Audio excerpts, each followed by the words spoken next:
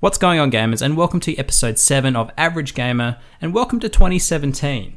In this episode, we're going to be covering 3 topics. The first topic will be the NVIDIA CES keynote disaster, and the second topic will be why is linearity in games frowned upon these days? And to finish up the podcast, we're going to be taking a look at the Nintendo Switch reveal event, and we're going to be covering the rumored launch lineup for the system, and then giving you a few predictions as well. Now, by the time this episode goes up, the event will have already happened, but we thought it would still be cool to kind of throw in our kind of predictions and what we expect from the event, and to look back in retrospective when this cast is actually up on Monday, and you guys will be able to see straight away whether we were right or we were wrong with our expectations and predictions. And finally, before we jump into the cast, I'd like to say a big thank you to Jason, who was our number 1 subscriber and was actually generous enough to give us 4 games as giveaways, which we are giving away on the podcast. Now, we're giving away 2 of the games in this episode, and we're giving away 2 of the games in next episode. And those games will be Gears of War 1, 2, 3, and Gears of War Judgment. Now, all you have to do to be eligible to pick up 2 of these games in this episode is to find a little audio clip that I've hidden in the episode from either myself, Grant, or Joe that sounds very unusual and out of place. Now, I'll give you the rest of the details at the end of the podcast, so make sure you listen all the way through, you find that clip, and pay attention to the end, because that's how you get the last details for the giveaway. But other than that, enjoy the cast, and here's Joe with the NVIDIA CES keynote disaster. Yeah, well, I've already done a couple of videos on this, as you guys will have seen, so I'm not going to go into a lot of detail here. But basically, NVIDIA's keynote speech at CES was, well, in my opinion anyway, a bit of a disaster. And they announced a new GeForce Now service, which is going to be $25 for 20 hours, or even or even worse, $25 for 10 hours if you want the higher service. The higher they service. Also announced, the better service apparently. So if you're going to access a GeForce 1080, you'll get the 10 hours service. So if you want to play at 1080p or whatever, you're going to have to pay even more. So it gets even worse when you look at it like that. They also announced 2 new Shield products, and meet the new Shield, same as the old Shield. Shield. Meet the new Shield. Sorry. And they told us that we're getting a 16 gig one, which is the only difference really from the 2015 versions is the 16 gig is a smaller form factor. I think, although I'm not absolutely certain, that the 500 gig version is the same size as the original Shield, but hardly surprising given that it is the original Shield just repackaged. But what was confusing there was that they were talking about bringing forward some new software. So, for instance, we're getting Amazon 4K coming to the new Shield. And that was causing those 2 things, the GeForce Now service at $25 and the new software for the new Shield, upset quite a few people because we thought that, hey, what's happening to the current Shield, and people like me who own the current Shield. And it actually transpired that actually the £749 a month for GeForce Now on the Shield is staying. And this new service, which is also called GeForce Now, at $25 for 20 hours, is a separate service with the same name. And also, so it got very, very confusing. And actually, when you look at it, it's not too bad, but it was an absolute clusterfuck. And I said that in my video, but it was a disaster. What I fail to understand is, why was this not made transparent and clear in their keynote? Were they worried about drifting away from their refresh and their new kind of pay scheme and package that they couldn't quickly touch on previous owners of the OG model? Well, it doesn't make any sense because they're talking about this new service, this $25 for 20 hours, and it didn't even relate to the Shield at all. Actually, it's for Macs and PCs, for people who've got Macs or PCs that can actually play games that haven't got the grunt. Yeah. So you'll be able to. It's still a crazy service if you ask me. Who's gonna? The hardcore gamers aren't going to use the service because, frankly, they've already got a PC that can do the job. or they're not interested in PC gaming and they've got a console and they're happy with that. And the casual gamers are going to be like, well, WTF? You know, I'm not... yeah, just yeah, exactly. Just quickly, number one subscriber being Jason, actually brought it to my attention last week that On Live, do you guys remember that service? The kind of the original streaming service was actually bought by NVIDIA a number of years ago. So this whole NVIDIA kind of service, I think, has been in the works for, probably a very long time. Yeah, I remember On Live because that was one of the first sort of mentions of this idea of cloud streaming games, isn't it? From like, I to be honest with you, I'm confused how the NVIDIA thing works. So will the box itself be playing the games, or is it being streamed from somewhere else? Well, that's an interesting one because it offers both. You can have games on the system, or you can use the streaming service. And you can play Android games, and you get special versions of Android games that are designed for use with a controller that work with the Shield. And some of those are not too bad, actually. Obviously, they're still Android games, but they're not too bad. And then you get like PC games that you can stream. And you can stream them. If you've got a PC that's got some games on that PC, you can stream them to the Shield as well. And that doesn't cost you a penny. There are Shield products that are dedicated to processing locally, though, aren't there? Like I've seen they have apparently tablets in their range as well, which are capable of playing Borderlands and all that. Is that right? Yeah, well, the stuff that the tablet can do is basically the same as what you can do with the Shield TV. I mean, the only difference is that the tablet is a little bit older than the Shield TV now. It's been out a little bit longer. But it essentially does the same thing. Let me guess, it's called a Shield tablet. Exactly. And you had before that, you had the Shield handheld, which was the clamshell one, I think this whole thing it's just so confusing. I'm lost. I don't really know what they're trying to sell. I bloody own one, and I'm fucking lost.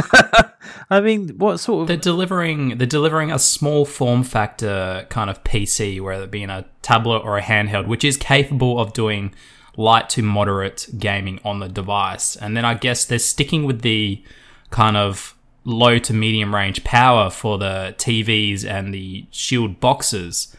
And I guess their new selling point is, hey, you can play some kind of hardcore games on here like Borderlands, maybe, I don't know, Call of Duty at low settings. I'm not sure what's available on the box, but, it's got the power to play games, to a certain graphical level. And then obviously if you want to... 360. Yeah. Oh, okay, well, there you go. And if you want to go above that, then I guess they have the streaming service for people that either A, don't own one of these boxes, or B, do own one of these boxes, but want to get the best visual experience that you can get on these boxes. Is that kind of it in a nutshell, Joe? Or? It's kind of like that, but it gets more confusing because obviously then when you factor in the fact that there's two streaming services with the same name, that's confusing. Which just muddies the waters terribly. I mean, the GeForce Now has existed, for some time now, and it was available. I think it was available as early as the original clamshell model. Don't quote me on that. I might be wrong on that, but it has been around for a while now, and it's not a bad service. From what I understand, I don't actually use it personally because, frankly, I've got a PC, PlayStation, Xbox, the Shield for the Android games and all that kind of stuff, and I use it primarily as a streaming device. And as a streaming device, it's phenomenal. I mean, it's the most powerful streamer out there. I get the appeal of that. I totally get that, but what I think NVIDIA don't seem to realise is because if you do the comparison, and I made this point in your video, the comparison to PlayStation Now, okay, so you're streaming games that you might not otherwise be able to play because you don't have a PS3 anymore out, or for whatever reason, you don't have any other way of playing them. So, but what they don't seem to realise in video is that game streaming services are just not profitable because people aren't convinced by them as a service. No, because if you've got a decent enough PC, you're not going to be using that service. If you haven't, you're kind of in this kind of middle ground area where you're going to be playing either tablet or mobile games or console games. If you've got, chances are you've got one of the consoles if you're interested in gaming. And PlayStation Now have just had to cut the cost of the service because no one's bloody using it. It's gone down to $100 a year, apparently. recently. Which it needed to, because it was overpriced, to be honest. It was overpriced, yes, I agree, it was. But the fact is, people aren't using it. I mean, it's not that profitable. I don't know if it is profitable for Sony, but I know that not many people use. They won't release figures, but the guess is that's from always the a bad industry sign.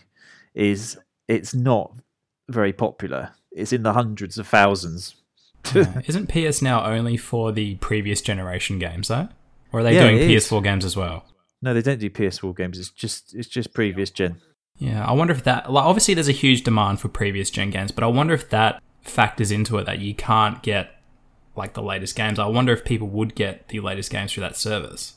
Well, I think you've just hit the nail on the head there, because I was thinking pretty much along the same lines, and I was thinking with whether you're looking at the Shield or whether you're looking at PS Now, if you got an exclusive game that came out for either the Shield GeForce Now service or for the PlayStation Now service, and it was exclusive to that service and that service alone, and it was a AAA and it was a monster, then people would start taking those seriously, those services seriously. Yeah. You're right. At the moment, it's just an add-on that you might, dabble your toe in, but it's not something that you're going to do as your main gaming platform. Yeah.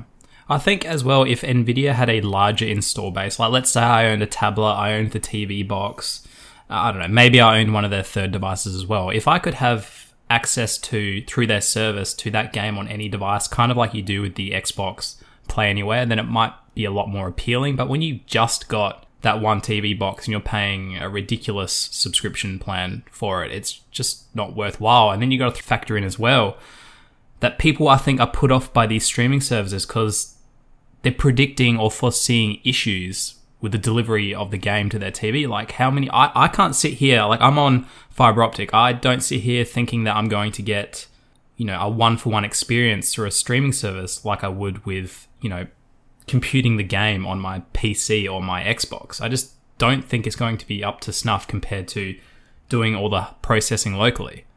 Yeah. Well, you've again made a point there, because you're talking about being able to use it across platforms. Now, you would think if you're trying to look at providing a service like that, a streaming service across platforms, and grow the service, you would think that Nvidia would have been savvy enough not to have introduced a second service doing the same thing for a different pricing scale. Yeah, precisely. You would have thought, if you look at the Shield, then I think it's I wrote $7.49 a month for the Shield service.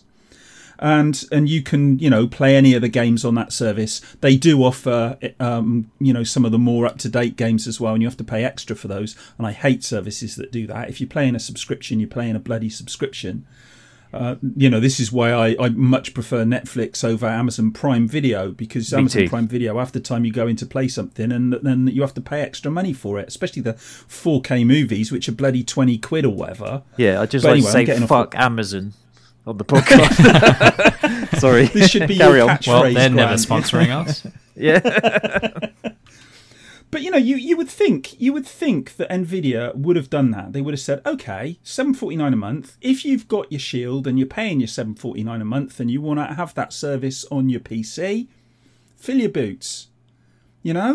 Why have a second service? It makes no sense whatsoever. They're competing with themselves now. How does the pricing compare between the two services, though? Is the new structure completely inferior and unfair compared to the old one? Well, I suppose it depends what you want. But, think about it this way. A lot of people, $7.49 a month. I look at it and I think, well, I've got loads of other stuff I subscribe to. $7.49 a month. Am I going to use it enough to justify it? Well, probably not. But if I wasn't subscribing to other things and I looked at the games, and there were a few games on there that I didn't have on other systems, I'd look at it and I think $7.49 a month, well, you buy a magazine, it's almost that these days. It's not a huge amount of money. I could probably pay $7.49 a month and I wouldn't notice it that much going out of my account. And, I could sit down and play those games anytime I like. $25 or for 20 hours or $25 for 10 hours if you want the better service. What is the better service? I don't understand. Are they streaming it to you in 4K or something? Well, basically, no. It'd be at this stage. It's. I mean, the potential's there if you've got the bandwidth. I presume down the line, because I remember a couple of years ago when they were talking about this, they were talking about the potential for streaming 4K. That ain't going to happen at this stage, not with games. But I think at the moment what it is they're talking about their servers, and depending on what graphics capabilities you're getting from those servers. And I think the better servers that you'll be accessing, presumably that's what they mean.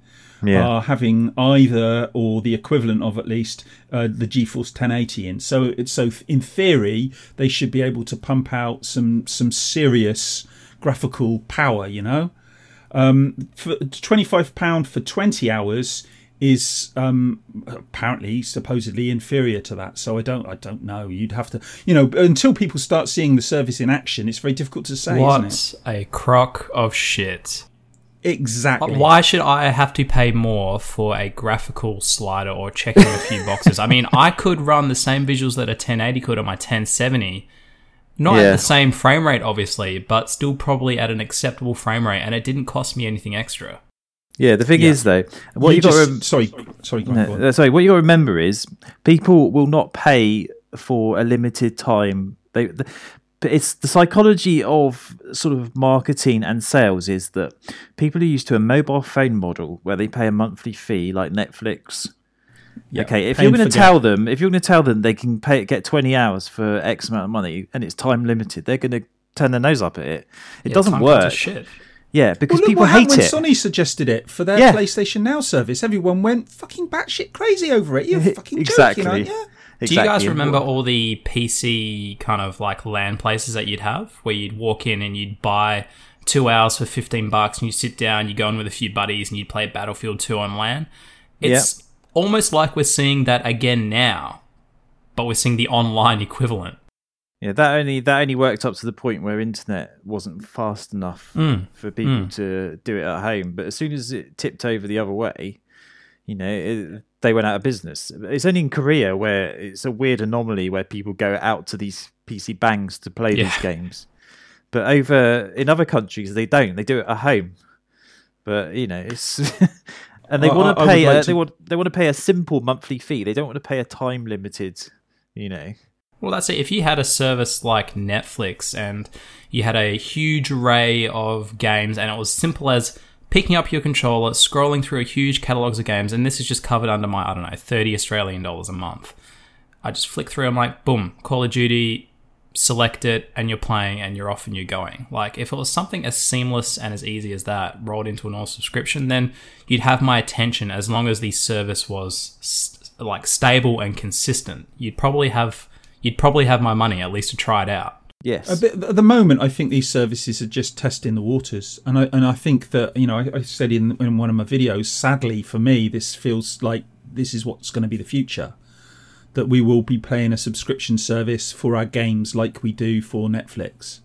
But I don't actually think that we're there yet. I don't think that the bandwidth's there. The latency and so on and so forth that we're going to get, it's just not there. And it's okay for, dipping your toe in and having a quick go. But it's not, if you're playing seriously, you're never going to play like this. Well, how many times do you sit at home going, I have fibre optic or I have a solid internet connection, but then half the time, or every so often in every night, your YouTube video gets stuck buffering or something. You're put off with the idea of doing a streaming service because that's what you're terrified of happening. Yeah. I don't know. I mean, just to spitball an idea, if anybody was to really tackle this whole streaming thing, and I guess the people that already have the license to do so with a huge catalogue of games, could you see Steam or more likely Valve doing it? Oh yeah, I think it will happen in the long run. I can see it as a possibility as well, But I think they're looking at it to see, see what happens with, what Nvidia are doing. But I can only see it failing for Nvidia because it's too confusing. Oh, it's a complete joke. I mean, what on earth they are thinking is beyond me. And the whole thing, if you go back to looking at the announcement of the new Shields and the way they did it, and they're talking about all the new features they're going to have, didn't mention that all these new features are coming to the existing Shields, and all the people like me are sitting at home going, "You fuckers, you're going to leave us going to leave us behind." No, they weren't. They weren't going to leave us behind. They didn't tell us that. No. It's just like they didn't know what they wanted to do. Do we want to make out that this is some new great piece of hardware and we're pushing this out the door? Well, no, it wasn't a new piece of hardware. It had exactly the same chip inside it, the same amount of memory. Everything about it is exactly the same, apart from the 16 gig version being a smaller form factor. And a new controller. See, I'd honestly, if I was going to buy one, I'd go out and buy the original model at a discounted price. Well, it's the same model. It's exactly the same piece of kit. I mean, I think the only difference you're getting with the newer ones, I'm not sure whether this is porting across to the older ones. You're getting with 4K now, the higher dynamic range. Yeah, anyway, let's move on.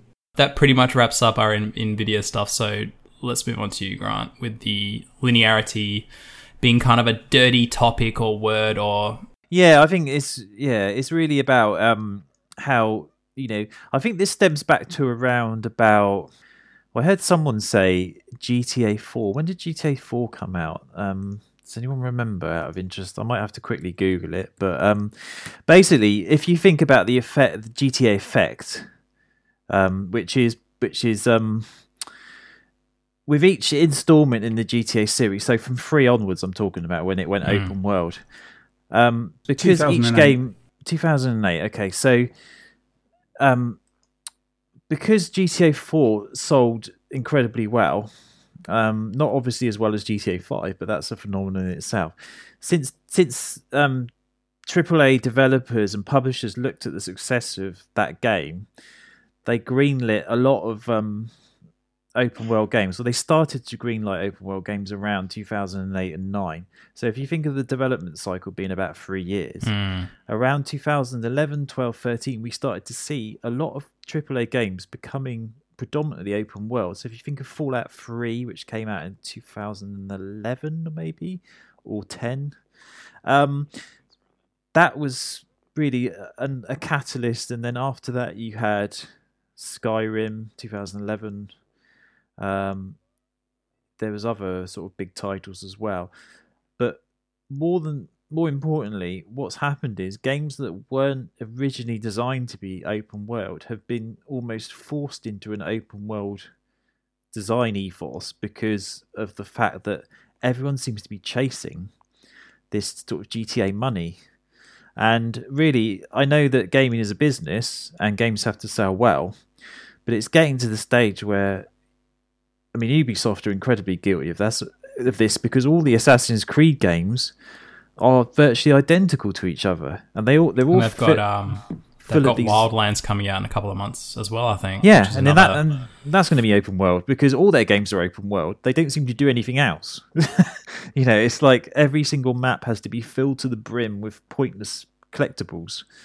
And what I would say is that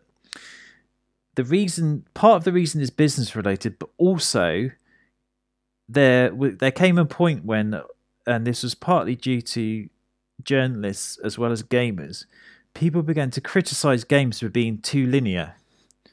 And I don't know when it happened, or what the actual cut-off point was, but that argument became like a dominant sort of part of the debate, in the sense that developers and publishers start to listen to this and think, oh, maybe our games are too linear. Let's try and make them as emergent and as interesting as possible, as well as commercial, and just make everything open world. And then people won't criticize us for being linear. But it's gone the other way. And now we've got these games that are too big. They take too long to complete. And people have, as I've said before, people haven't got the time to complete them. And I think there's a case can be made for games to be linear because it's a good thing. Because I said in the video, if you look at Gears of War, the campaign, you had all these cinematic moments. Uncharted has the same thing. You get these great set of pieces. You simply can't do that in an open world game because of the nature of an open world is that you have to spread yourself over this sort of large canvas. And, by doing that, you can't create these kind of moments that you can in a narrative-driven game. So I think there's an argument that AAA gaming has become lopsided, where you get a tiny proportion of developers like Naughty Dog are still doing campaign-driven narrative games, and then you've got Ubisoft who are chucking out open worlds left, right, and centre, and people I think are getting fed up with them. To be honest, I certainly am. I don't want to be wandering around in a wilderness unless it's done very, very well. And let's be honest, I mean, it's Sturgeon's law again, isn't it? And 90% of everything's crap. But let's be honest that most open world games are, for the most part, garbage.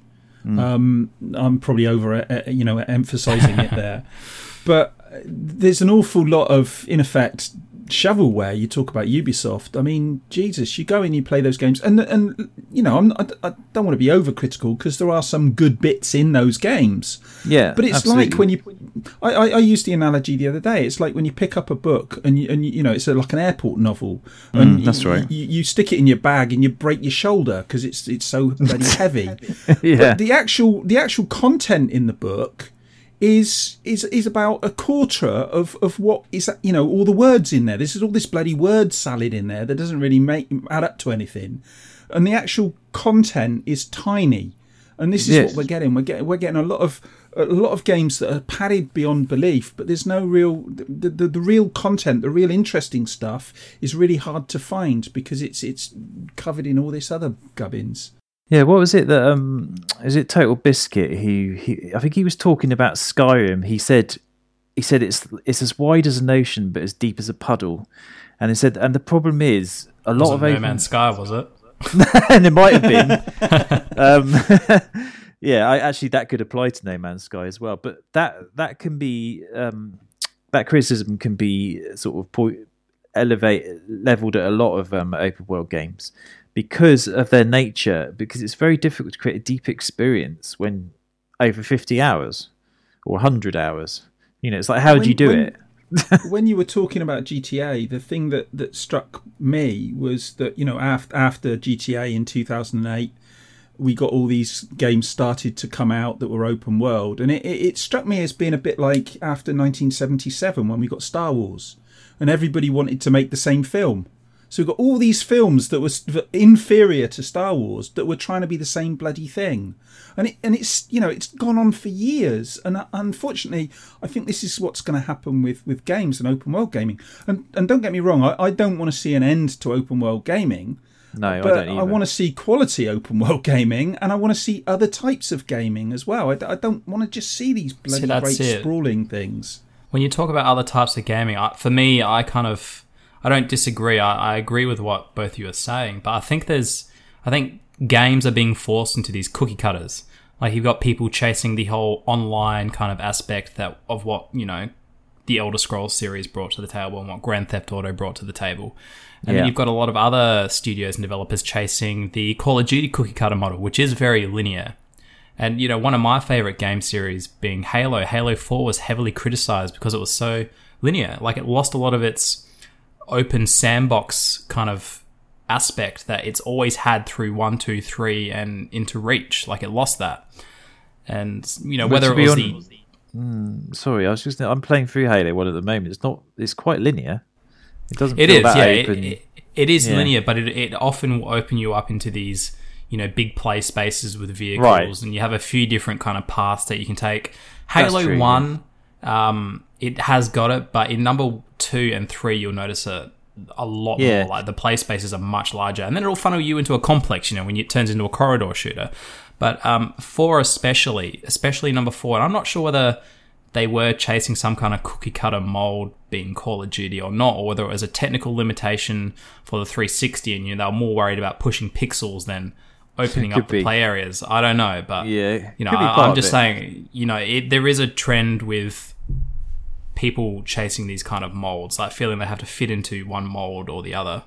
Well, it's like I said, it's business driven. At the end of the day, like Joe said, trends affect the development process. So if people say, for instance, I was listening to, I think it might have been GameSpot, but they were talking about the effect that Overwatch will have on game development, because that's had such a successful year in terms of its player base growing to like several million, that surely that's going to affect games that are greenlit for development. Will we see a raft of team-based colourful shooters coming out over the next few years? Well, remember when the MOBA? Remember when Dota took off and we got League of Legends, and then you had like all the the Dota and League of Legends clones that popped up. They became cheaper by the dozen almost. Yeah, and we've got them already with like Chinese copies of Overwatch coming out. Yeah, that's it. Even Blizzard got on one. It's just, don't know. It's like I mean, you see games like The Witcher or Witcher 3, which is an example of a good open world game because it has depth to its storylines, because they filled the world with people that seem alive, whereas in a lot of open world, a lot of the huge areas of the map are redundant.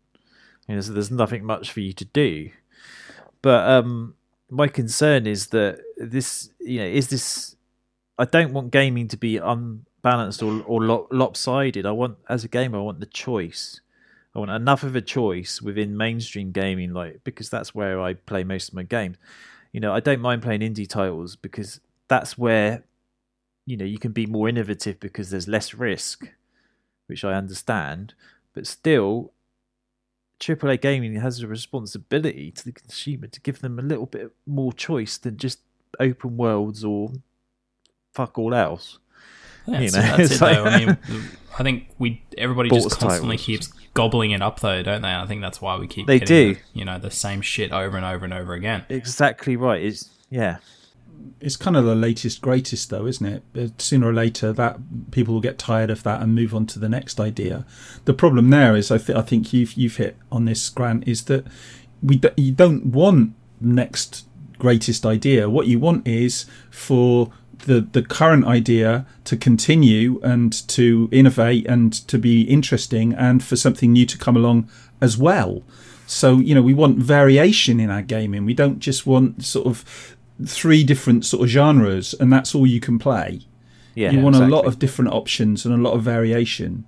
Otherwise, it just becomes boring. And why would you play them out? After a while, it's like years ago, I used to read, when I was in my teens, I used to read fantasy novels. Well, after you've read 3 or 4 of them, you might as well not bother anymore because they're all pretty much the same thing. Yeah, they're all like Lord of the Rings clones. And yeah, exactly. And so, after a while, you just go, well, this is not interesting to me anymore because I've been there, done that. Why would I read any more?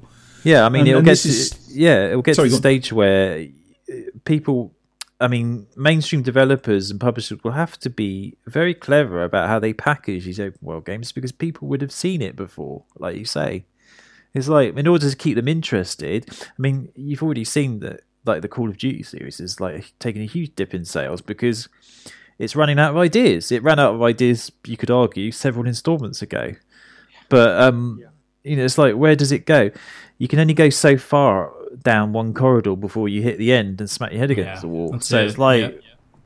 Now they're being criticised for just going way off the beaten path, but if they stayed on the path, people would just be beating them for being the same. Well, exactly. They can't win, really. They're in a no-win situation. They're stuffed.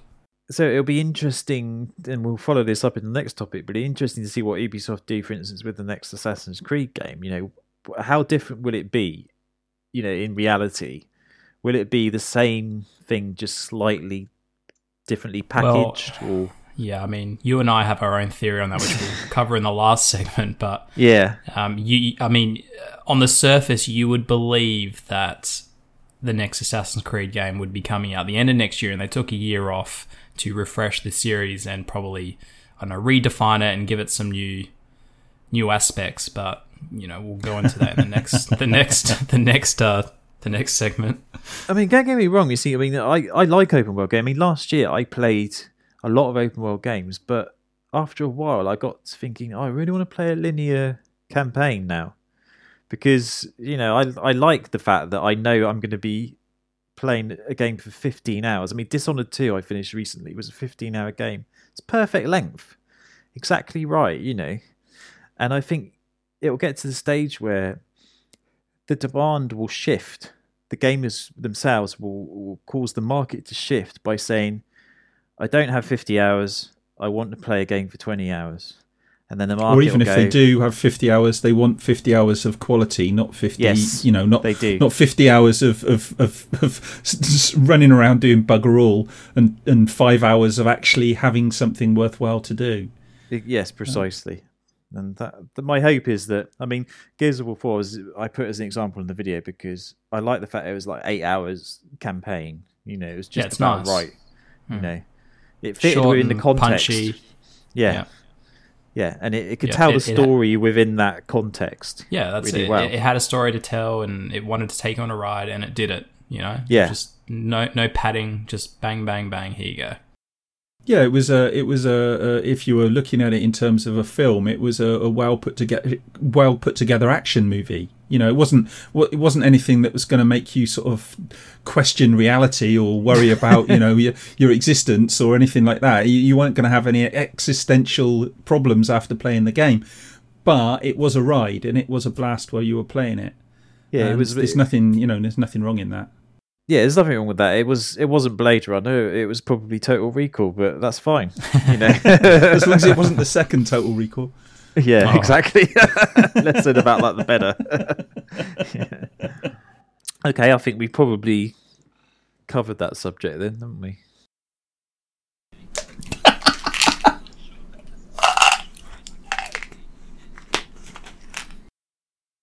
Yeah, I think we've pretty much wrapped that up. So our last one, which we've already teased heavily, will be the Nintendo Switch rumored launch lineup, and we'll just maybe go around the table and do a couple of predictions for the reveal.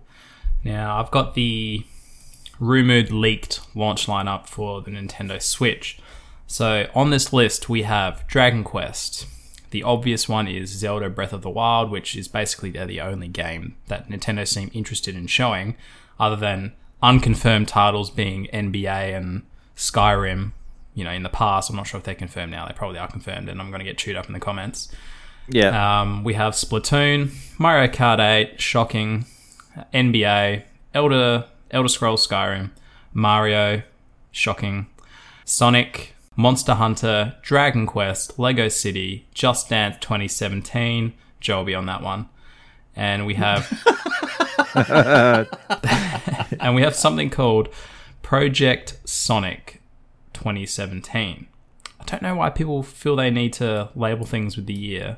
I can understand a sports series, but... Yeah, wasn't this taken from some German... Somebody posted something on Reddit from some German shop or retailer where they had like a screen up with like an Excel spreadsheet, and it showed like some of the games as being like having incomplete titles. So I think that might account for why they're listed in a sort of a strange way. I don't think that's an entire list either. I think that's probably a portion of the list, because I've seen other lists which detail the rest of the year, and I have seen another list which had an Assassin's Creed game on it, being Assassin's Creed Egypt, which was already heavily rumoured. I think everybody assumed it would be launching at the end of the year, not launching on a Nintendo system. But that says, the one I'm looking at now is from a website called Segment Next, and it says Assassin's Creed Egypt, March the 24th. So that's a week after launch. So is that realistic? Do we think that's going to come out? Or is it, like you say, is it just speculation at this point? I think it's all just rumours and speculation. I mean, I've seen a few different leaked lists, and some of them are offering a lot more content than what the most recent leak was, that Excel leak sheet was. That's right. But I don't know, it's interesting. I mean, they haven't got a bad lineup. They've got a few sports titles, they've got a few third-party titles, and they've got their usual blend of Zelda, Mario, and Sonic. So it looks, if it is a true lineup, it looks like an okay launch lineup. But I mean, the thing that has my interest the most is, like you said, the Assassin's Creed Egypt game, because that has been rumored for a while, and I think a lot of people assumed, I actually found it bizarre that we had a year go by without an Assassin's Creed, and they also decided to release a movie as well. Like, I thought we'd get an Assassin's Creed game and we'd get the movie, a couple of weeks after, which I thought that timing was weird.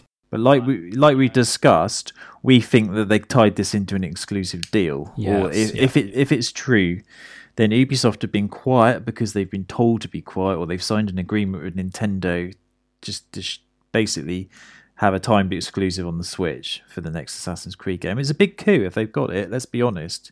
If this thing is going to sell, it needs really strong third party support, and if it's got EA support with the FIFA and NBA series, that's good as well. That's and obviously Ubisoft, a good thing. Assassin's Creed. If they get an Assassin's Creed game that, after a year where we didn't get one, that could be huge for Nintendo. And I wouldn't be surprised if Nintendo, for once in their fucking life, pulled out their wallet and bought some exclusive content Yeah. You know, I wouldn't be surprised if they had enough money to shake in front of them to go, hey, just push your game, launch it, 3 months later on our system as a launch title, and then maybe we'll see, it'll be like a timed exclusive. Maybe we'll see Assassin's Creed Egypt come out, at the end of this year. Yeah. I don't know, it's a big if and maybe, but you'd think Nintendo have the coin to fund something like that. I think we've criticised them in the certainly past, do. rightly so, for being out of touch. But if like you say, if they've realised that the world has changed and they need this strong third-party support in order to compete properly in the console market, then fair enough. You've got to give them the kudos for actually realising this and really stretching, really sort of putting the effort in to make this as competitive as possible. Because this is their last chance in the console market, as far as I'm concerned. I think that if this is true, if it does turn out that this is an exclusive, and I think you're right, Sully, I think it'll be a timed exclusive. I don't think it'll stay off the other consoles indefinitely. I think it'll have a certain date when it'll come out on the others as well. Yeah. But if Nintendo have done this and it's like a timed exclusive for, say, I don't know, 9 months, a year, something like that, then that will be a big thing. And I think that's a good sign for the Switch. But I still think the elephant in the room is the power, because I don't think that it will be able to run. I mean, it might be able to run this game okay, but there's an awful lot of games that are going to be coming out it's simply not going to be able to handle. Yeah, if it's got the Tegra 1, which is basically what's in the Shield, we already talked about the Shield, and I'm sorry to go over old ground again, but we talked about, the capabilities of the Shield, and it's, a bit more powerful than a 360. Oh, it's a bit more than that, actually. It's somewhere between the 360 and the Xbox One.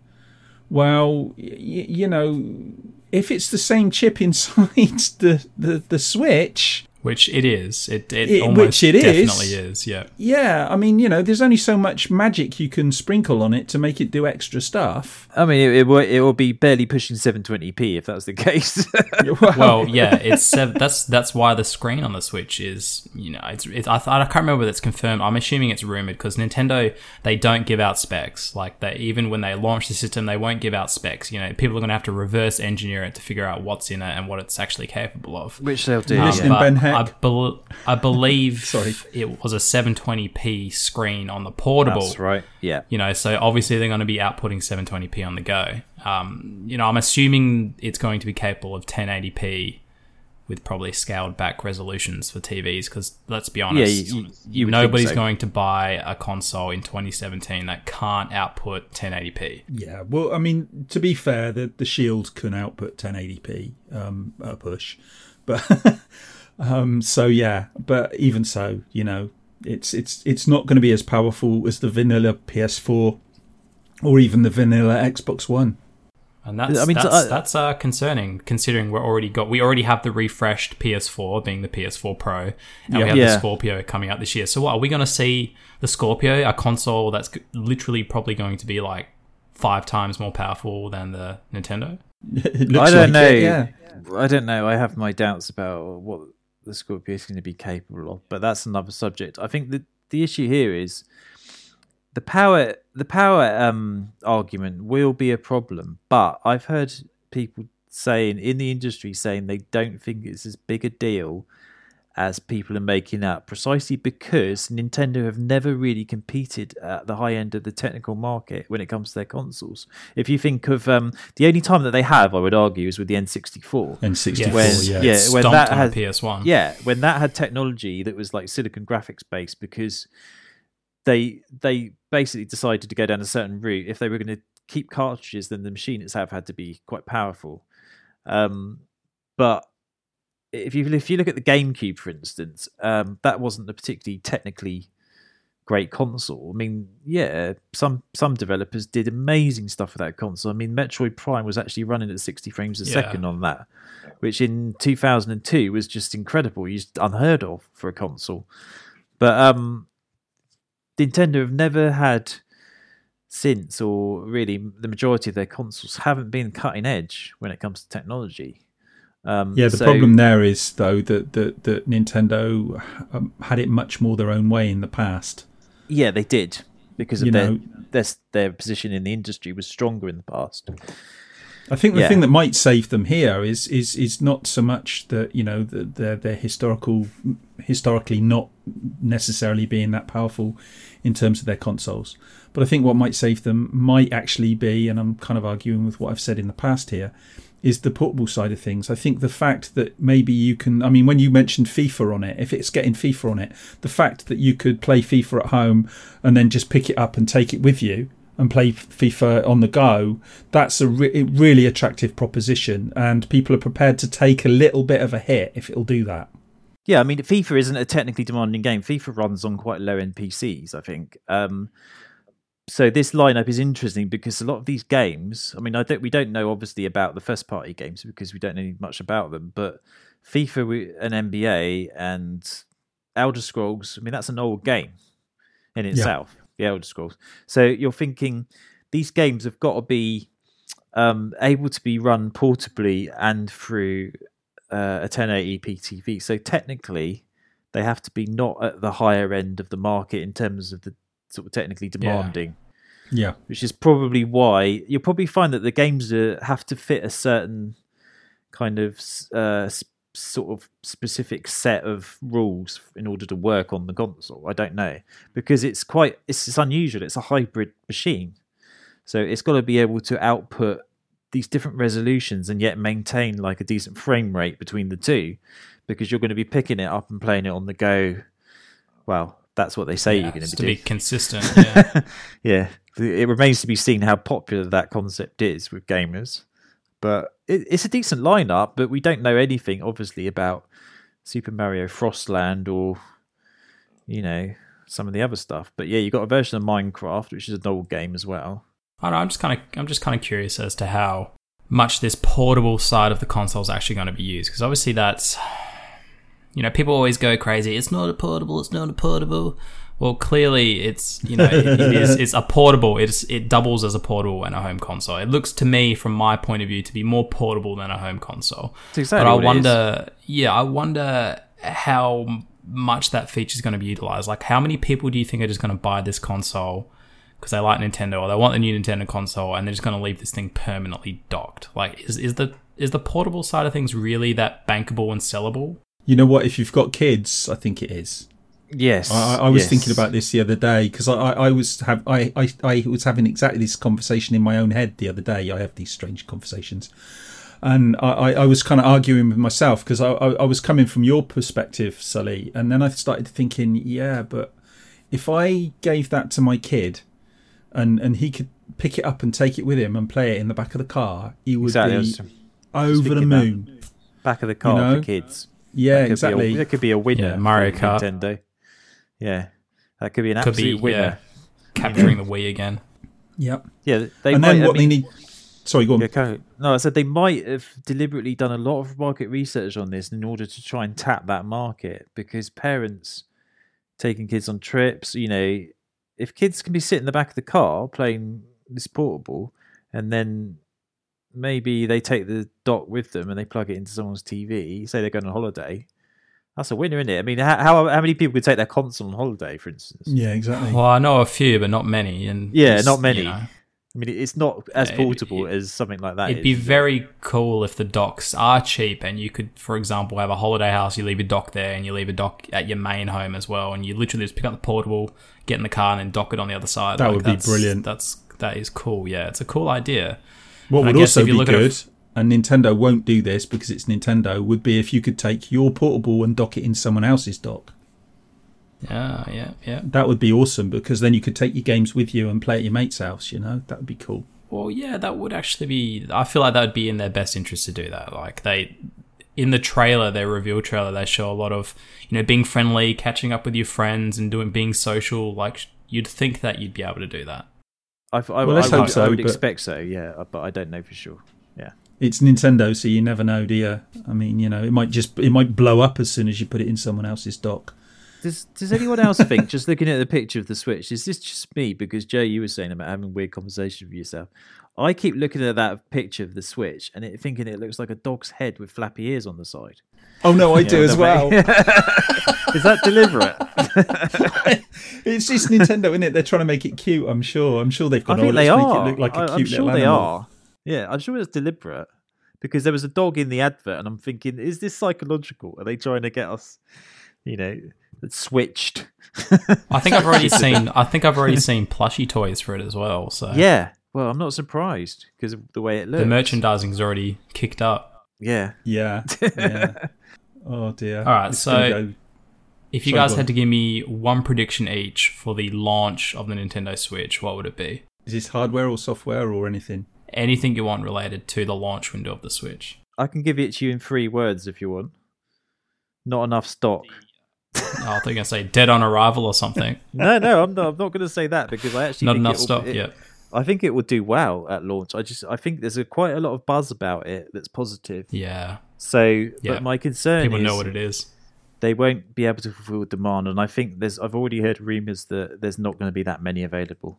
Yeah, I've heard that as well. I think they're apparently approaching the Switch launch extremely cautiously with how many units they're producing. So I wouldn't be surprised if, probably not to the same degree, but I wouldn't be surprised if we see supply issues like we did with the Mini NES. Yeah, absolutely. We'll definitely see supply issues, definitely. I'm actually, the more I look at it, the more I'm actually becoming more interested in it as a concept because I think it's a good idea. But I probably wouldn't pre-order one. Probably wouldn't get one anyway, but I'll wait and see. I'll see how it's, how it performs technically, how people receive it, what the actual launch lineup is. I think it's got a chance of hitting a market, niche market, but I'm not sure how many it will have to sell. My concern is it will have to do really well, I think. It's going to have a gangbuster start if it wants to. Obviously at its launch, you have third-party developers kind of going, yeah, we're backing it. Here's a game. Here's 1 or 2 games from us. And then unless it, goes gangbusters, they're going to struggle to maintain that. As soon as the alarm bells start going off for sales, third-party developers will like, gone. See you later.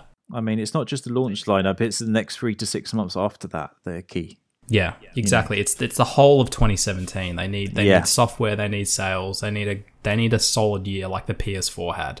Yeah, I mean, people are already talking about Microsoft in negative terms because of the fact they're cancelling big name games like Scalebound. Yeah. They're saying that Sony has a very strong lineup of games for 2017. It has 35 exclusive games. That's good because they had a fairly average year last year, didn't they? They did. Was it last year? Yeah, they did. Yeah. There wasn't much out. Uncharted 4 and like a couple of others. Start of the year, yeah.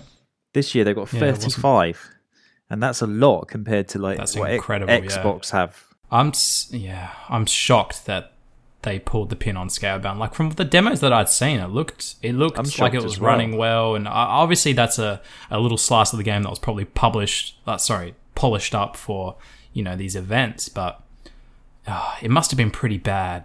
I think the relationship was the issue.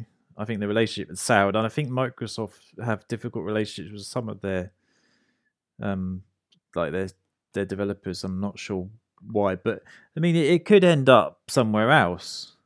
But I think the key with Nintendo is, like you say, the launch lineup has to be good, but also it has to have enough games coming out over that period in order to compete, because it's going to be competing with, whether it likes it or not, it's competing with the PS4 and Xbox One and potentially the Scorpio later on in the year. It's a gaming console.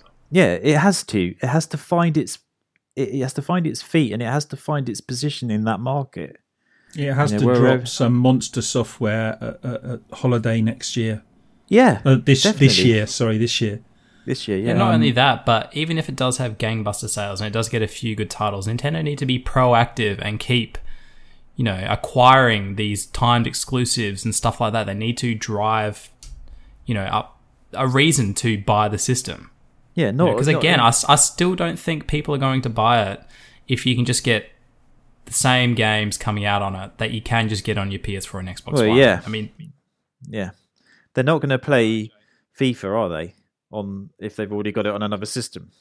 I mean, Xbox struggle with getting FIFA interest on their system because people just like playing it on PlayStation because it's always been on PlayStation. Like they like the D-pad better on PlayStation as well. Yeah, it's going to be interesting. I mean, Nintendo have a lot of ground to cover. A lot. It's going to be a busy year for them. All right, hit me, Joe. Hit me with your prediction. I predict that the Switch is going to have Fight Night at Christmas this year, and I will buy a package with it in, even though I may already have a Switch by then. If it comes out with Fight Night bundled in it, I will go out and buy it again.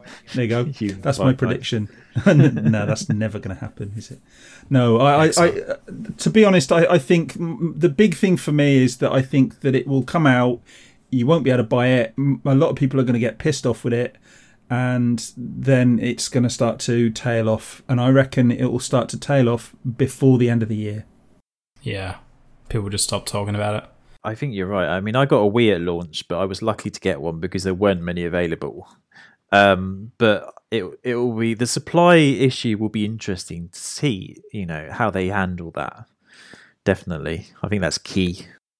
I was going to say, they cannot afford to create artificial demand by holding back or not producing enough, because they're not in that position anymore. They need to put them on shelves, give people the chance to buy them. You want people, if the predictions are true and that it's not going to be expensive, then you need to have it so that people can go and buy it as an impulse buy. They need to be able to walk into a game shop and see it on display, and that's the other thing. They need to have it on in the shops. They need to have it with a TV and that in the shop so you can play it in the shop, and they need to generate buzz. And if people go in the shop and they go, "Oh, look, that's cool," and then they go, "Oh, that looks really cool. I'll buy that. How it's £250, £300 or whatever it is they're going to sell it for. I'll go and buy it. Go to the counter. Oh no, sorry, we're out of stock." That's it's going to kill it. It'll die. I think it has to be cheaper than. I think it has to be £199 personally. I reckon top price £250. But yeah, I agree with you. I think as long as it's one piece of kit and not like two, like they did with with the Wii, then yeah, about £199, £250 max. Yeah, absolutely. Yeah.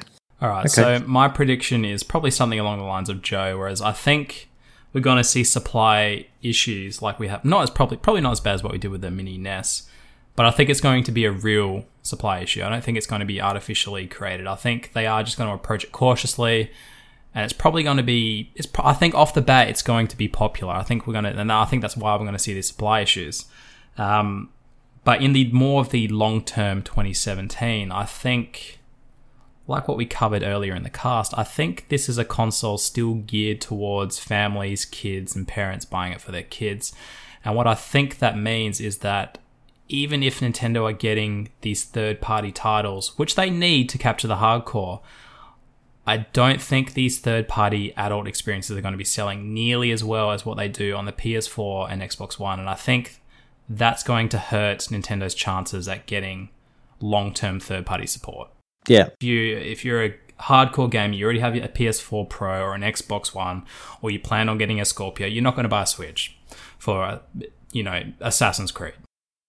No, it's not enough of a pull, is it? Really, at the end of the day. I know. Unless, and this is why this folds into it as well. Unless they're going to do aggressively push timed exclusives, there's no reason for you, myself, or Joe to get one, unless you have kids, or you're really hooked on the idea of having a portable console. Yeah, completely. So adding on to that, sorry to butt in here again, but what do you think they might be announcing tomorrow? What might we see tomorrow? I think we'll just get the price, launch lineup, couple of trailers and demos. They might have some other little surprise up their sleeve. They'll probably drop a couple of big bombshells for what's coming towards the end of the year and early next year, like maybe as a Mario Galaxy 3 or another massive, probably a couple of big third-party bombshells drop, but I reckon that'll probably be it. Yeah, I think you're right. It says in one of the links that I read, it says, speaking of Nintendo's upcoming console, NVIDIA's CEO Jensen Huang said that the hybrid console will blow away fans in terms of what Nintendo has been able to achieve with its dedication of their crafting. Oh, I read that as well. Dodgy English. Dedication of their crafting. What does that mean? What does that even mean? Yeah. You have to technical wizardry. You have to understand that this is the same Jensen Huang who did the keynote speech. So yes, for NVIDIA. So doesn't know what what he's talking about. Ars doesn't know what Albo's doing. He's great at creating a technology company, but just don't have him on stage talking, all right? Just, Maybe they had like the naughty dog engineers like design the hardware. Yeah, this is what you need. Yeah. Yeah, it just plays The Last of Us on a loop over and over again. Yeah. Put this in, put this in, put this in, put Do the screws this. in, you're done. Yeah, that's crazy. It'll work, honestly. Cross your fingers. Can we have Uncharted 6? No, you cannot. Yeah. yeah. Yeah. Yeah, the Switch is gonna launch with Half-Life 3. Yeah, with a picture of Shergar on the front. Yeah. Nobody will get that joke unless they're over 40 and British. All right, well, I think that's pretty much a wrap, isn't it, guys? I think we've covered it all, really. I think so. That's pretty much a wrap. So thanks for listening to our first episode of 2017, and hopefully you enjoyed it, and we hope you tune in next week and subscribe. And just quickly, a little reminder that you can find all of our channels down below in the description. We have our Twitters in there as well. And remember, guys, that we are doing the Gears of War giveaway. So you're going to be able to get 2 games in this episode and 2 games in next week's episode. And all you have to do is subscribe, like the video, and timecode down below in the description where we cut in that little strange out of place audio clip. And if you are one of 2 of the first commenters who have timecoded it down below in the comments, you get the code for Gears of War 1 and Gears of War 2. So on that note, we'll see you next week, guys. Have a good one, and see you later.